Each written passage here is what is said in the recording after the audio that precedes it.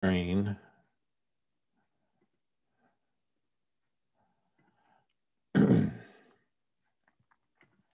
And we'll have a word of prayer, then we'll begin. Heavenly Father, thank you for this time this evening when we can finish our study of the book of 2 Corinthians. We're thankful that we have the privilege of living in a day and age where we have such ready access to the Word of God.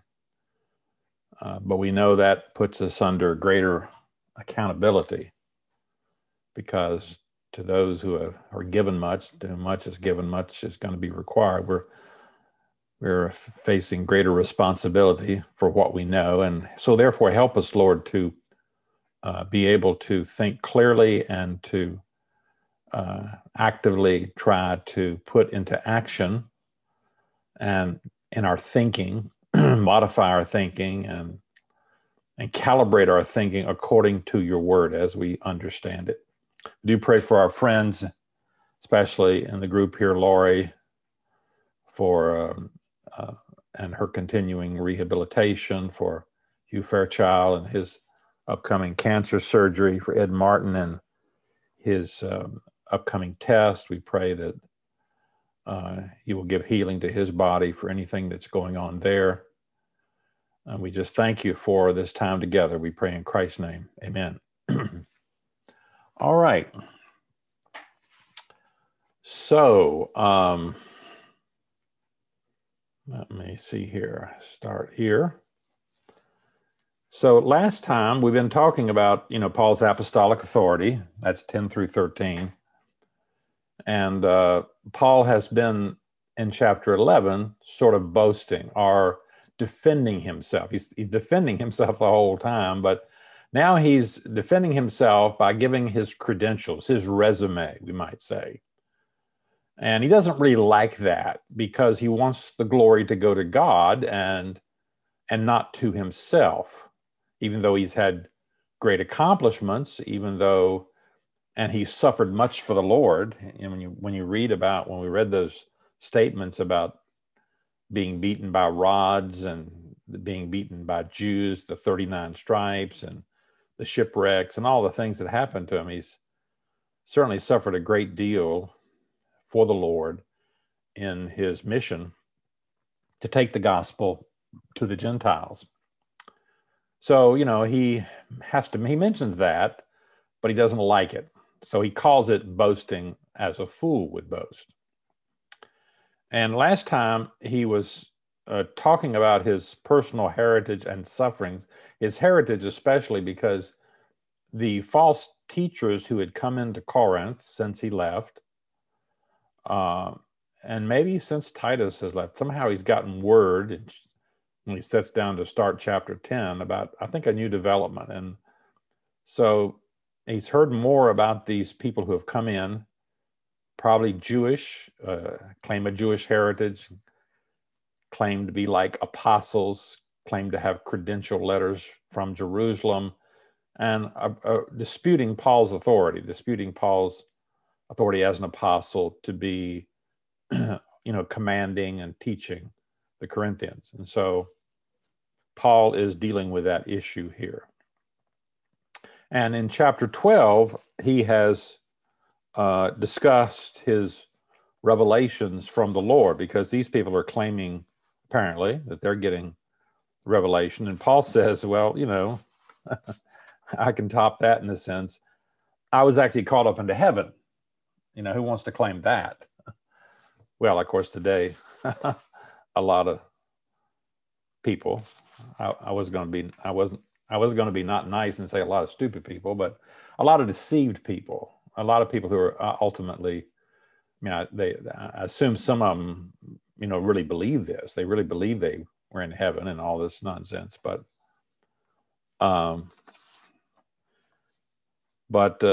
some we wonder about, but Paul did. Paul was somehow caught up into heaven. He doesn't know whether it was in the body or out of the body. He doesn't really know. But he mentions that. But he says, I could really boast about that. I could really glory in that. And to keep me from becoming conceited about these revelations, God gave me a thorn in the flesh, some physical thing to remind me, hey, Paul, you're not as great as you think you are, that he had to deal with apparently all his life, because he asked the Lord to remove it, and the Lord said, no, Paul, this is my plan for you, and you'll have to endure this. This is best for you, and my grace is sufficient. So Paul reveals that. Now Paul goes on in chapter 12, still dealing with this sort of boasting as a fool, to talk about the signs of an apostle. He says in verse 11, I have made a fool of myself, but you drove me to it. I ought to have been commended by you. You would think so. After Paul established the church and all of that, they owe their existence to one man, the Apostle Paul, and his co-workers. You ought to have been commended by you, for I am not in the least inferior to the, quote, super apostles. The NIV puts that in quotation marks because that's really kind of what Paul is saying here. Even though I'm nothing. I say now that Paul's boasting as a fool is virtually over, Paul emphasizes that it had been by coercion. If it had been only his reputation at stake, Paul would have never boasted. But in this situation, it was his status as an apostle that was in question, and as a result, the gospel itself. So as I said, Paul should have never had to defend himself in any way, but instead, the Corinthians should have come to his defense when these false apostles were making these accusations. If any Christian church was qualified to testify to Paul's, apostleship, it was the Corinthian church. But apparently they didn't say anything. They didn't come to his defense, and that forced Paul to speak up. His actions here are excusable, but theirs are not, obviously. And Paul now lists, I say, a couple of reasons why the Corinthians should have rallied to his defense. First, as they knew, he was not in the least inferior to the super apostles. Even though I'm nothing, those final words are Paul's denial of any personal merit that have might made him worthy of apostleship. I'm not behind them, but even though I'm personally nothing, it's all a gift of God. Verse 12, I persevered in demonstrating among you the marks of a true apostle. What are those marks? Well, they include signs, wonders, and miracles. The second reason the Corinthians ought to have jumped to Paul's defense is that they observed in Paul's ministry the marks of a true apostle, including signs, wonders, and miracles.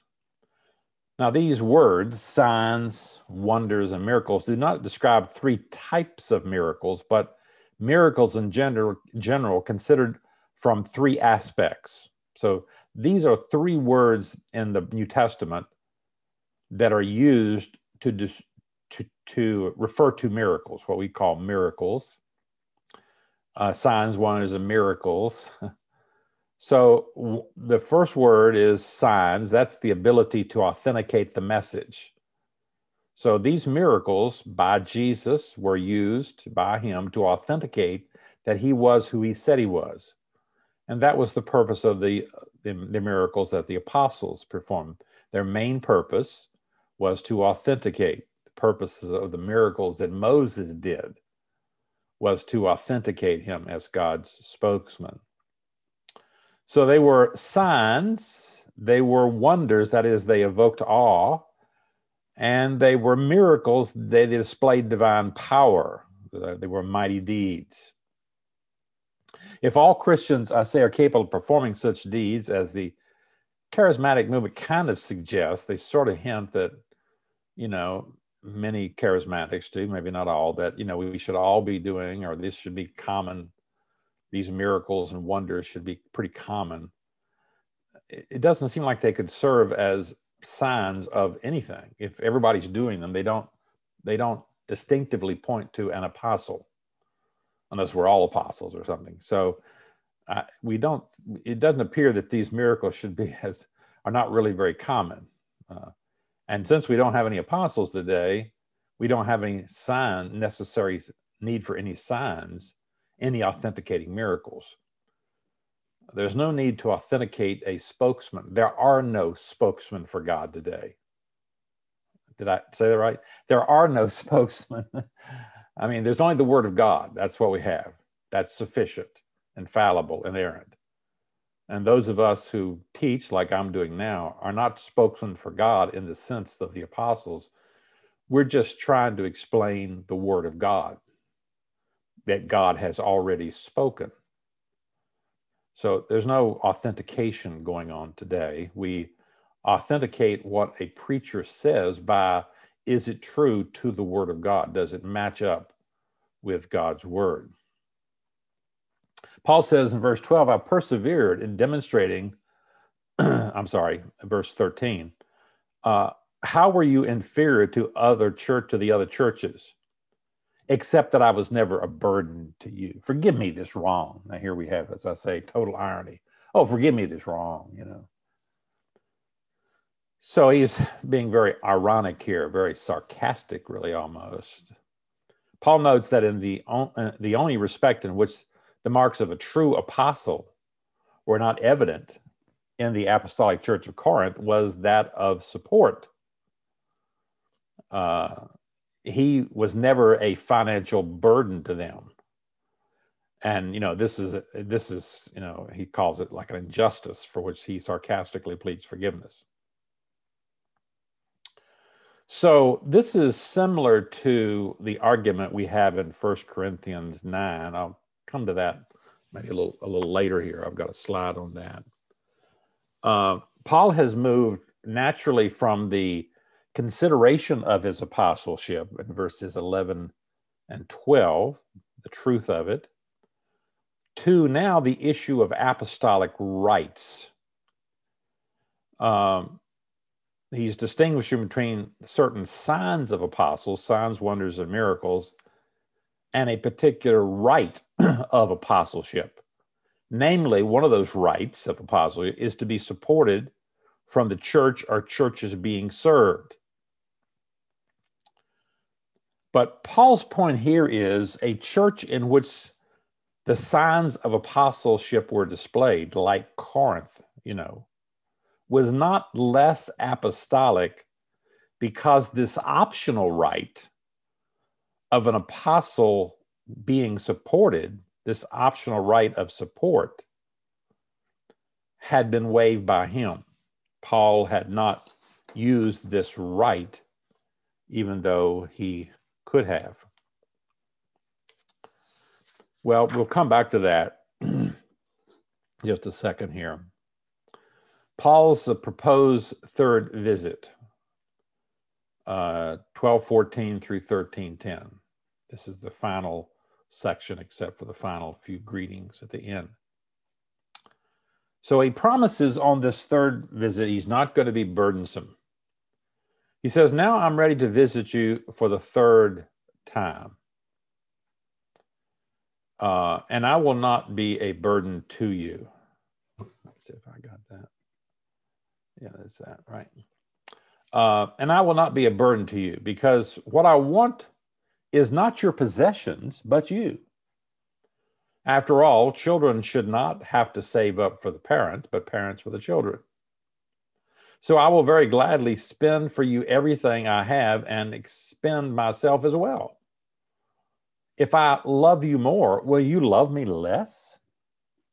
So regardless, I say, of how upset the Corinthians may have been with Paul for his failure to accept, their financial support, he announces that his third visit to Corinth is imminent.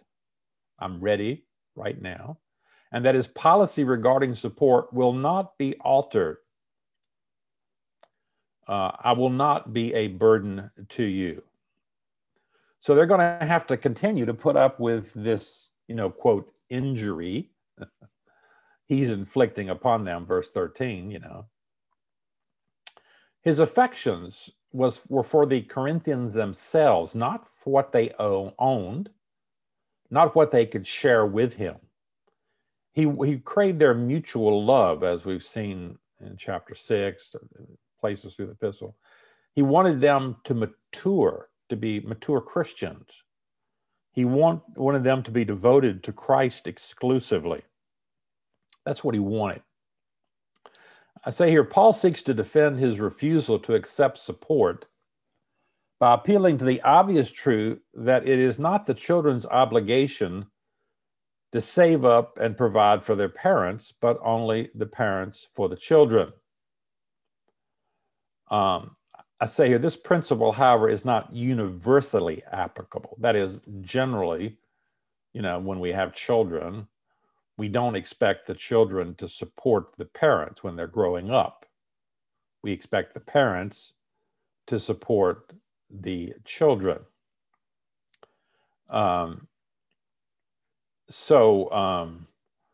That's a general principle, but it's just a general principle, he says here. Generally in life, I'm the parent and you're the children, and we don't really expect necessarily parents or children to support their parents as a general. As I say, it's not universal, because Paul defended the right of apostles to be supported by their spiritual children. In this case, spiritual children, not literal children, but that's the point. He's trying to say, my not taking support from you is nothing particular odd about that, in a sense, because children don't usually support their parents. But on the other side of the issue, we're talking, if we look at it in a literal sense, in an absolute sense, Paul defends the right of apostles to take support. Now, this is 1 Corinthians 9, where he really deals with this issue. You would think it would be settled by what he says in 1 Corinthians 9, but it's not, because these false apostles have come in and said, listen, this Paul, he's no apostle. Apostles are always supported by those that they minister to. And so he says, Paul says in 1 Corinthians 9, am I not free? Am I not an apostle? He's talking about his apostleship. He says, this is my defense to those who sit in judgment. Do we not have the right to food and drink, or is it only I and Barnabas who lack the right to not work for a living? Who serves as a soldier at his own expense? Who plants a vineyard and does not eat its grapes? Who tends a flock and does not drink the milk? If we've sown spiritual seed among you, is it too much if we reap material harvest from you? If others have the right of this support, shouldn't we have it all the more? But see, there's the point. He says, okay, I do have this right. Clearly, I have this right. But we did not use this right, which means I didn't use. On the contrary, we put up with anything rather than hinder the gospel of Christ. Don't you know that those who serve in the temple get the food from the table? He goes back to the argument. And those who serve at the altar is what the altar. In the same way, the Lord has commanded that those who preach the gospel should receive their living from the gospel. But I haven't used any of these rights. And then he goes on to explain why he hasn't. In the latter part of chapter 9, he says, though I have the right to be supported by you, I haven't used it because I don't want you to think that the gospel costs something. The gospel is given the free grace of God. It's a free gift. And if I were to take money from you, you might think that it costs something to get into heaven, as he says in the latter part of that chapter. So Paul defended the right of apostles to be supported by the people that he was speaking to. And as he says here,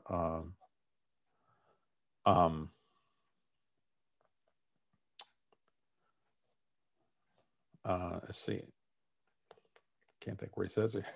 Oh, the Lord has commanded that those who preach the gospel receive their living from the gospel. It's actually quoting from a passage in Luke there. Interesting. But anyway, my point here is that this general statement that I'm just trying to get to here, that, children should not save up for the parents.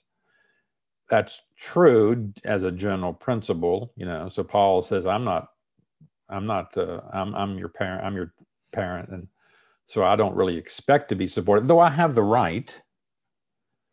And, as Paul says, so it's not an absolute thing that children don't have any responsibility, because Paul says, if anyone does not provide for his relatives, and especially for his immediate family, he has denied the faith and is worse than unbelievers. So, yeah. So children do have some responsibility as they grow up. When they grow up, they have responsibility to others in their family, which would be particularly their mother and father, and so forth. So this was a principle that guided Paul's ministry, the fact that parents generally don't take from the children. That's my general principle here. It's just a rationale why he refused support, plus that rationale that I didn't read, but about the gospel. He wanted it to be shown to be a free gift of God. I go on and say, Paul planned to use all of his own resources to achieve what was best for the Corinthians. He says, I will gladly spend for you everything I have and expend myself as well, verse 15, he says. Nothing would be spared in his efforts to win their affection for Christ. All he has asked for in return was a fair exchange. Am I to be loved the less because I love you more, love you so intensely? So if Paul's love for the Corinthians exceeded the love of a father for his children, how could they love him less than a child, children love their father? Verse 16, be that as it may, I have not been a burden to you. Yes, crafty fellow that I am. And we're back to irony here, Yes, crafty fellow that I am. I caught you by trickery. Did I exploit you through any of the men I sent to you? I urged Titus to go to you and sent our brother with him. Titus did not exploit you, did he? Did we not walk in the same footsteps by the same Spirit? So why were the Corinthians not willing to engage in this fair exchange of affection? Although Paul had not personally been a financial burden to the church, it would appear maybe that a rumor had circulated at Corinth, based upon what he seems to say here, that Paul was unscrupulous by nature, crafty fellow that I am, that somehow he was exploiting the church's generosity, and maybe that he was secretly trying to gain through his agents, Titus and others, what he had declined to accept personally. What Paul probably has in mind here is the collection we talked about for the poor at Jerusalem, which some charge maybe was a convenient way to fulfill his wish to live at the church's expense. Maybe Paul's, maybe his opponents at Corinth, these false apostles, Paul's gathering this collection, but he's going to take his share. He may take all of it. How do you know it's so they were questioning Paul's integrity here.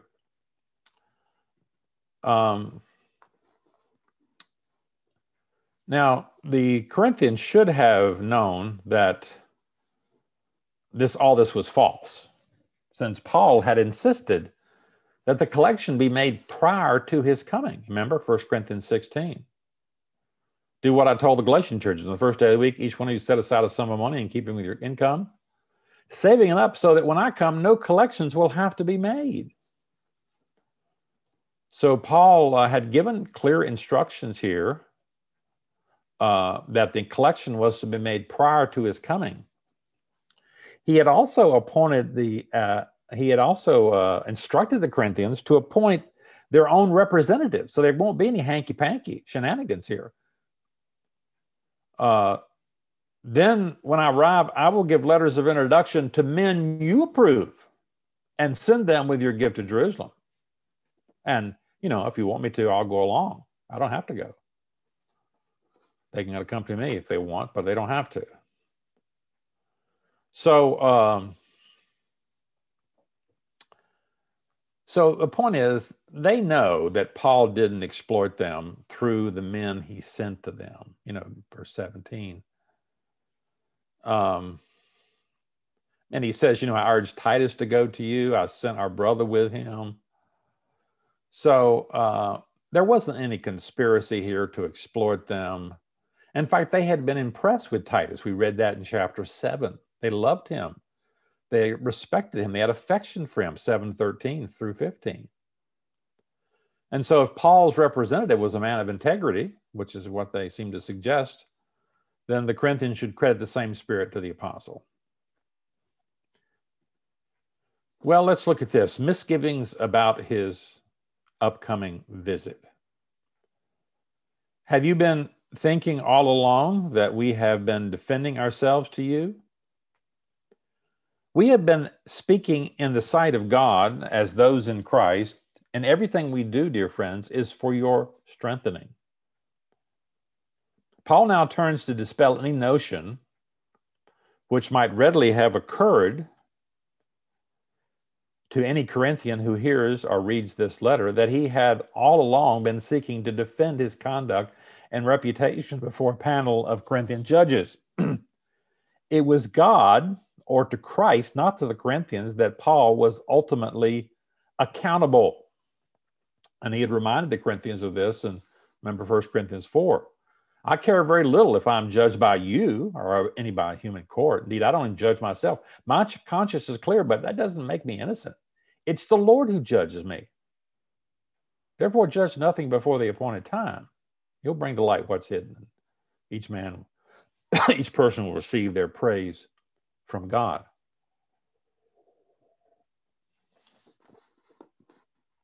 So, Paul's rivals there, these false apostles, cared a great deal, obviously, about, as I say, what people thought. And so they shaped their preaching accordingly. Paul cared only about what God's opinion was. He had been speaking as a man in Christ whose words and motives were open before God. Excuse me. His aim in all his relations with the Corinthians, especially in his correspondence, was not personal vindication, as he said, but their edification for your strengthening, he says in verse 19. Verse 20, for I'm afraid that when I come, I may not find you as I want you to be, and you may not find me as you want me to be. I fear that there may be discord, jealousy, fits of rage, selfish ambition, slander, gossip, arrogance, and disorder. I'm afraid that when I come again, my God will humble me before you, and I will be grieved over many who have sinned earlier and have not repented of the impurity, sexual sin, and debauchery in which they have indulged. So this present letter may not be completely successful. And so Paul expresses in verse 20 through 21 a couple of fears. First, he fears that when he comes, he will not find the church as he wants them to be. So at worst, he may find what he calls here, discord, jealousy, fits of rage, selfish ambition, slander, gossip, arrogance, and disorder. And possibly, he says, impurity, sexual sin, and debauchery, verse 21. So I'd say, second, Paul fears that when he comes to Corinth, they will not find him as their liking either. You may not find me as you want me to be.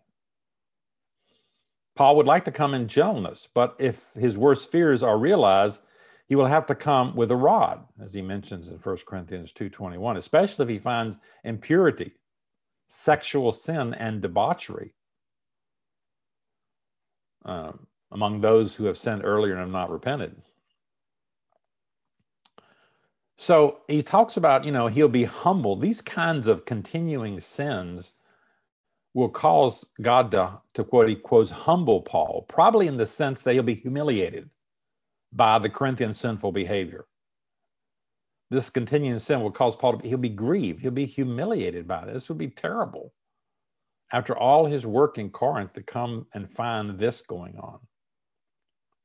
I mean, this kind of moral corruption that Paul describes here, impurity, sexual sin, debauchery, is rather startling to us when we read that, since nothing in the letter up to this point has prepared us for this. It may be that these problems were there all along, because we know Paul had to deal with some of these issues in 1 Corinthians. We certainly saw these kinds of things: sexual sin, debauchery, incest. We saw those things. We saw a lot of sexual sin in 1 Corinthians. So maybe they've all been there all along. I don't know whether the schismatic influence of the false teachers, false apostles, these things have erupted. This is startling kind of to read that here, but there it is. There it is. We come to a warning of discipline when he comes, chapter 13. This will be my third visit to you. Every matter must be established by the testimony of 2 or 3 witnesses. Not going to be any kind of nonsense about, oh, Paul said this. No, he didn't say this. Or somebody said, no, we're going to establish everything in the testimony of 2 or 3 witnesses. We're going to make tape recordings of everything I say and, everything you say. We're just going to get this down. I already gave you a warning when I was with you the second time. I now repeat it while absent. On my turn, I will not return. I will not spare those who sinned earlier or any of the others. Now, remember what Paul is talking about, his third visit. And he's already mentioned the third visit earlier in chapter 12. I just didn't say anything about it there. But the first visit is Acts chapter 18, when Paul establishes the church. Remember, he goes to Corinth, he meets Aquila and Priscilla. And there he establishes the church at Corinth, AD 50 to 52 approximately, in that time frame. Fall of AD 50, spring of AD 52. We know Paul was there in AD 51 because he goes before the proconsul Gallio. So we know pretty clearly when he was there. The second visit is not recorded in the book of Acts. That's that painful visit. And that's what he says, verse 2, I already gave you a warning when I was with you the second time. Remember, Paul made a visit over to Corinth that didn't go well. And so he comes back to Ephesus and he writes the severe letter, sends it by Titus. Now he says, this will be my third visit. And so Paul is in Macedonia right now. Acts chapter 20 and he's in Acts chapter 20, verse 1, chapter 19, he's at Ephesus. He leaves Ephesus. Acts chapter 20, verse 1, he leaves Ephesus, goes to Macedonia. And verse 2 and 3, finally, he arrives in Greece. That's Corinth, where he stayed 3 months. And there he writes the letter to the Romans. So this is Paul's third visit to Corinth. I say Paul will not be content to respond to the Corinthians' sins with just shame and grief. Now he puts them on notice about his planned third visit. First, Paul quotes a well-known Old Testament passage to show that his dealings with the offenders at Corinth would be done with proper witnesses. Every matter must be established by the testimony of 2 or 3 witnesses. His visits, are witnesses against the Corinthians, and his coming third visit will be going to be a decisive one. His point is, I've given you warning, and punishment is imminent. I'm gonna, I've tried to deal with you. It's going to be pretty tough if these things are not settled. Second, Paul reminds them that this is their second warning. I already gave you a warning when I was with you the second time. The painful visit. I now repeat it while absent. As a result of sufficient warning, Paul will not spare those who sinned earlier or any of the others. So these persons who sinned earlier are likely those immoral persons just mentioned back in verse 21, impurity, sexual sin, debauchery, slander, selfish, 2021 particularly. Those who did not repent apparently during Paul's painful visit, and apparently were still indulging in these sexual sins. Those who sinned earlier, that's what we're talking probably about. And then he says, any of the others, I will not spare those who sin, or any of the others. Any of the others are probably those Corinthians who had been adversely affected by the false apostles and were apparently, creating problems in the church, unrest, disunity in the church. And so both groups here, those who are committing these sins, those who are probably doing unrest, creating unrest, discord, this is their final warning. And if they remain unrepentant, Paul says, he's going to be harsh in his use of authority,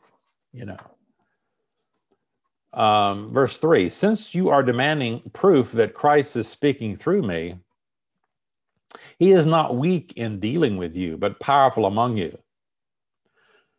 We do not know what form the disciplinary action Paul was threatening would take.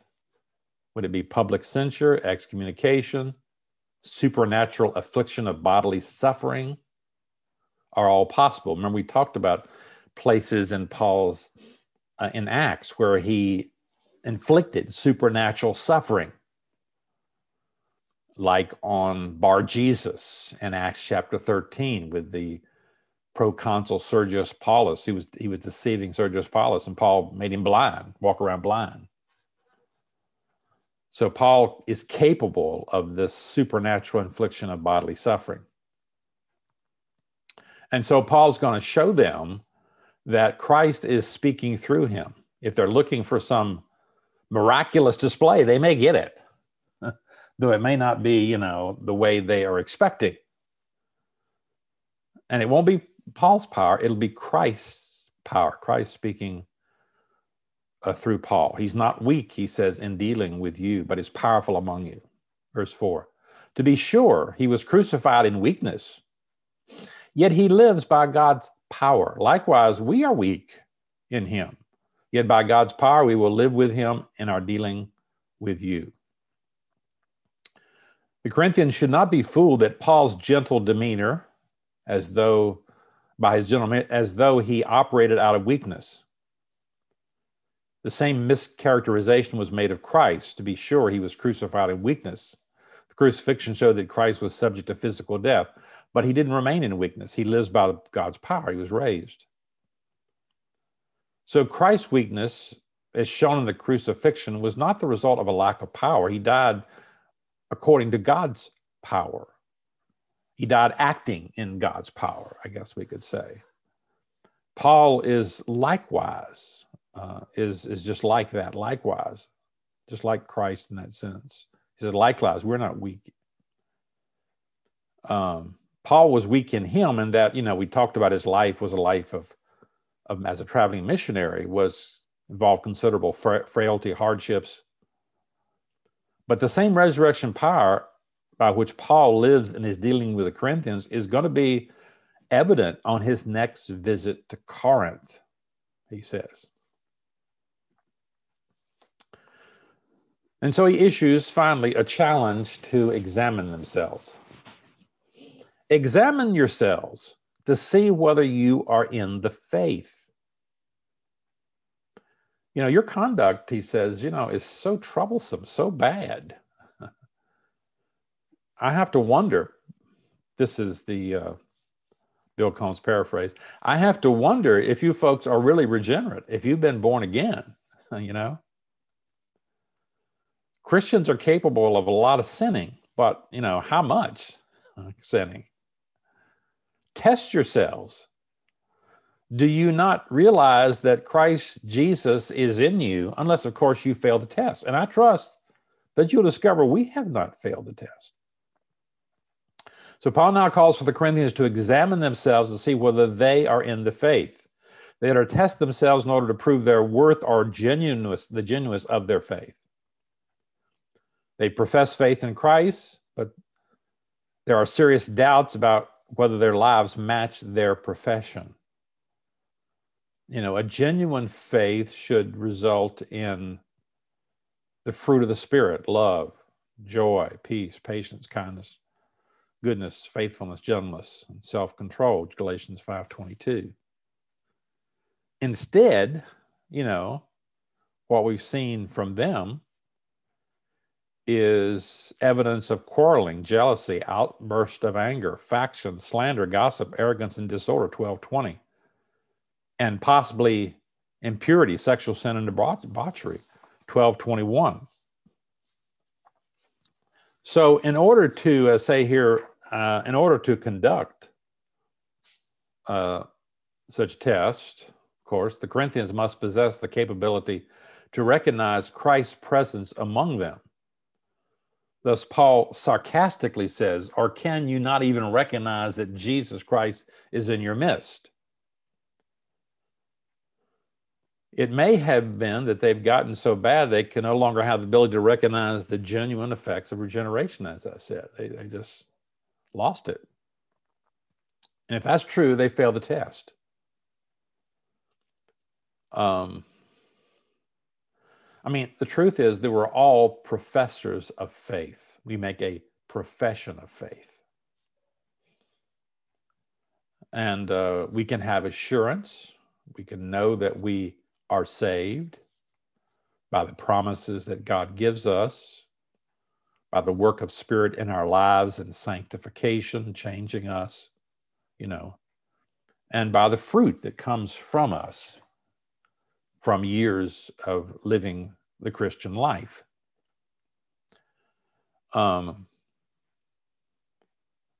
So if you don't see those kinds of things, you know, it makes a person wonder about their Christianity. The fact that they're demanding proof that Christ is speaking through Paul would suggest they're out of touch with the true workings of the Spirit. Now, maybe they're just totally deceived by these false teachers, and they can be corrected. And I think I'll just jump ahead and give you the truth. I think they were, from what we can tell. We'll come to that in a second. But it's iffy right here, I certainly think. If they do examine themselves and discover that they have failed the test, then they should be able to discover that Paul is genuine. We have not failed the test. You know, only if they doubted their own salvation should they doubt Paul's claim to be a true apostle. If they don't fail the test, he can't fail the test because they got everything they got from him. I was just looking at my text here because I wanted to make sure you weren't texting me and telling me you couldn't hear me anymore, but I keep getting these texts. Department of Motor Vehicles, you're getting a $1,635 payment for each vehicle in your household. That's nice to know, isn't it? Boy, people keep sending me these kinds of things about all the money I'm getting. It's just amazing. So verse 7. Now we pray to God that you will not do anything wrong, not so that people will see that we have stood the test, but so that you will do what is right, even though we may have seemed to fail the test. So Paul's ultimate desire, however, is that the Corinthians will do what is right, even if it turns out that we may have failed the test. Of course, Paul has no doubts about himself, but he would concede anything if the Corinthians would do the right thing. You know, he's not saying you have to say I'm true and I'm genuine. As long as you are, as long as you do the right thing, then I'm fine with my situation. His desire and prayer to God was not for his vindication, Not so people would see that he stood the test, but for avoidance, of wrongdoing, really. Verse 8, for we cannot do anything against the truth, but only for the truth. This verse may have been a proverb that Paul adapted to the occasion. We cannot do anything against the truth, but for the truth. It's not kind of proverbial. In this context, it probably means that Paul's concern was that truth, especially the truth of the gospel, would prevail at all cost, even if it involved his exposure as a false apostle and a counterfeit Christian. We're only concerned about the truth, the proverb is saying. That's all that we're concerned about. We are glad whenever we are weak, but you are strong, verse 9. And our prayer is that you may be fully restored. That's why I write these things when I'm absent. That when I come, I may not have to be harsh in my use of authority. The authority the Lord gave me, primarily for building you up, not tearing you down. But I can do some tearing down, he says. Paul concludes by restating that his goal at Corinth was to produce strength. We're glad whenever we are weak, but you are strong. He would be happy if the Corinthians were strong in Christ, since there was no occasion for him to use his apostolic, authority harshly. He doesn't want to do that. He would be able to come to them as he normally does, in his normal weakness, as he talks about. If 12:20 through 21 expresses Paul's fears about what he might find at Corinth on his arrival, 13:10 indicates his hope in this respect.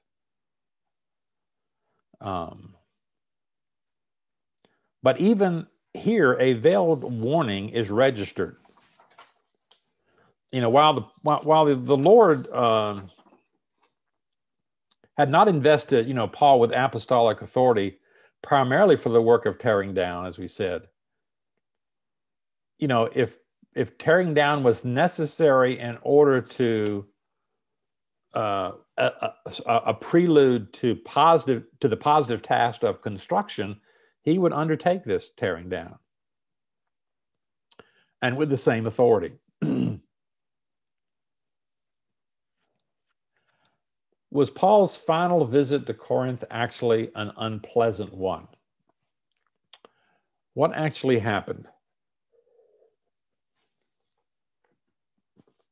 Well, remember I said that Paul went to Corinth, as we saw in Acts chapter 20, verses 2 and 3, after he writes this letter. He goes from Macedonia to Achaia to Corinth. And he writes the letter to the Romans. And here's what he writes to them. But now there is no more place for me to work in these regions. Paul had evangelized the eastern part of the Roman Empire.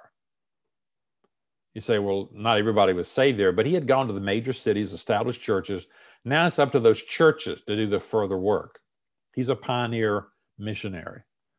And since I had been longing for many years to visit you in Rome, I plan to do so when I go to Spain. So he ultimately wants to go all the way to the furthest western part of the Roman Empire into Spain. I hope to see you while passing through and to have you assist me on my journey there after I have enjoyed your company for a while. So Paul wants to go to Rome and sort of have them be his base church to go to the western part of the Roman Empire. Sort of like Antioch was in the east, was the base for those 3 missionary journeys. Now, however, I'm on my way to Jerusalem in the service of the Lord's people. The Lord's people there. For Macedonia and Achaia, that's Corinth, were pleased to make a contribution for the poor among the people in Jerusalem. They were pleased to do it, and indeed they owe it to them. For the Gentiles have shared in the Jews' spiritual blessings, they owe it to the Jews to share with them in the material blessings. So after I completed this task and made sure that they have received the contribution, I will go to Spain, visit you on the way. So I see here, though direct evidence is lacking, we have at least a couple of indications that it was successful. First, Paul would probably not have planned to visit Rome and to do pioneer evangelism in the West if the church in the city he was writing from was in a state of disorder and disloyalty. He seems to sort of say, I've finished my work here. So it seems like, maybe from this, that things had settled down in Corinth. Second, it's clear from Romans 15, 26, 27, that the Corinthians heeded Paul's appeal in 2 Corinthians 8, 9, and completed their collection for the saints of Jerusalem. So that's good. Twice notes that Paul that they were pleased to contribute, which suggests the church was in harmony with the promoter of the collection. That's all we know, but that's a hint that maybe Paul was able to get things on the right track back at Corinth. Well, we come to the final greetings, including exhortations. Finally, brothers and sisters, rejoice. Strive for a full restoration. Encourage one another. Be of one mind. Live in peace. And the God of love and peace will be with you. Paul closes with several general instructions. First is rejoice. We often see that in his epistles. In addition, the Corinthian believers were to strive to achieve the full restoration of which Paul himself was praying. Back in verse 9, they were to encourage one another, be of one mind, what some have called a tall order for the Corinthian congregation, If all the previous exhortations were carried out, then they would live in peace, and the God of love and peace would be with them. Then he has some greetings. Greet one another with a holy kiss. All of God's people here, that is in the city of Corinth, send their greetings. Apparently, the early church invested the kiss, a common form of salutation in the Orient, and still is in some countries, kissing on the cheek and so forth, with a special and sacred significance. So that's a cultural custom in that part of the world. It was a express union and fellowship within the one family of God. The fact that it's called holy indicates that erotic overtones were excluded. God's people referred to here may be the Philippians. All God's people here, the Thessalonians, the Bereans, but probably also the Macedonians. So it's everybody. He's writing from Macedonia here, so probably the whole region there. Benediction 13:14, and I think Pastor Ken sometimes reads this one on Sunday morning. May the grace of the Lord Jesus Christ and the love of God and the fellowship of the Holy Spirit with you all. Paul closes this letter with a wish for spiritual well-being, for the spiritual well-being of his readers. This benediction is unique in that it includes all three persons of the Trinity. The fellowship of the Holy Spirit is probably fellowship created by the Spirit. So it is an important verse. It's a benediction, but it's a verse that shows the Trinity. It shows the equality of the three persons. They're put together on an equal stance. It's not that the Father is greater than the Son, or the Son is greater than the Spirit or something. No, all three are part of this benediction. The grace of the Lord Jesus Christ, the love of God, that's the Father, fellowship of the Spirit. So all three. So that's a very important Trinitarian verse. It shows that the early church, we have a much more developed doctrine of the Trinity over the centuries. We've explored Scripture and developed that, but here it is, right here, very clearly stated. All right, that is the end of 2 Corinthians, and it's 8 o'clock. That's perfect timing, isn't it? How about that? Let me stop this share.